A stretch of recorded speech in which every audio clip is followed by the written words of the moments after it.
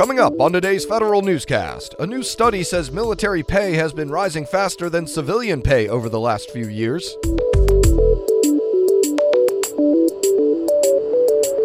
The White House will be taking a more targeted approach to workforce reform efforts next year. A new analysis shows how automation could save federal workers a boatload of time. These stories and more in today's Federal Newscast.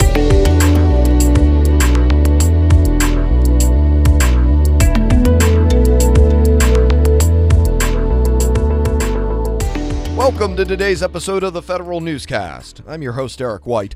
A new study finds military pay has been steadily gaining ground since 1999, and in at least some cases, it appears to have improved recruitment. Federal News Network's Jared Serbu has details. Looking at 2016 compensation levels, researchers at the RAND Corporation compared military pay against civilian salaries and found that officer pay is at the 77th percentile. Enlisted members are at the 84th percentile. That's compared to a 70th percentile benchmark the Defense Department set in 1999.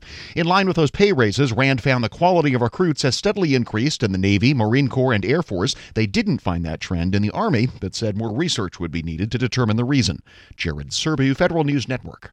With a handful of recent scandals within U.S. Special Operations Command, Congress is ordering the Pentagon examine the training, professionalism, and ethics standards of Special Operations forces.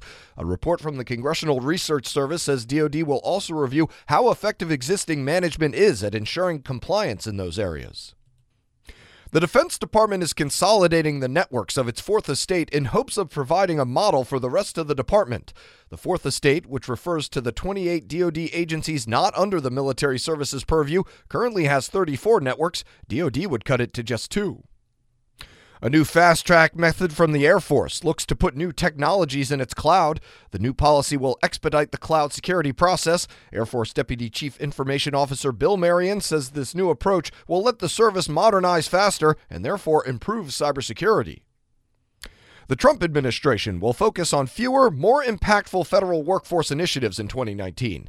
Office of Personnel Management Acting Director Margaret Weichert says the administration is still focused on shortening the hiring process, reskilling employees, and improving engagement. She says more agencies should get involved and pull their resources together on a few initiatives. Modernizing the federal workforce is one of 14 cross-agency priority goals in the president's management agenda. The White House itself gets a chiding from congressional overseers over how it deals with an anti-fraud law. More now from Federal News Network's Tom Temin. The Government Accountability Office finds agencies have challenges with Office of Management and Budget guidance, specifically on how to implement the 2015 Fraud Reduction and Data Analytics Act.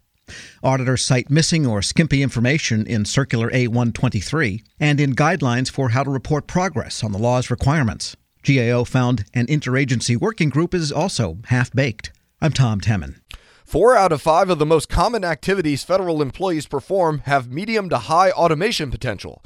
New analysis from Deloitte says agencies have the potential to free up anywhere from 266 million to 1 billion hours a year of time for federal employees. That depends on how much the government invests in robotics processing and other automation capabilities.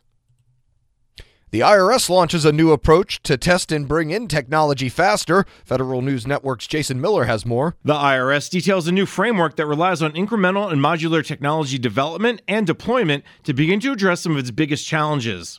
Pilot IRS aims to simplify the proposal process and accelerate the time it takes for the agency to begin testing emerging technologies.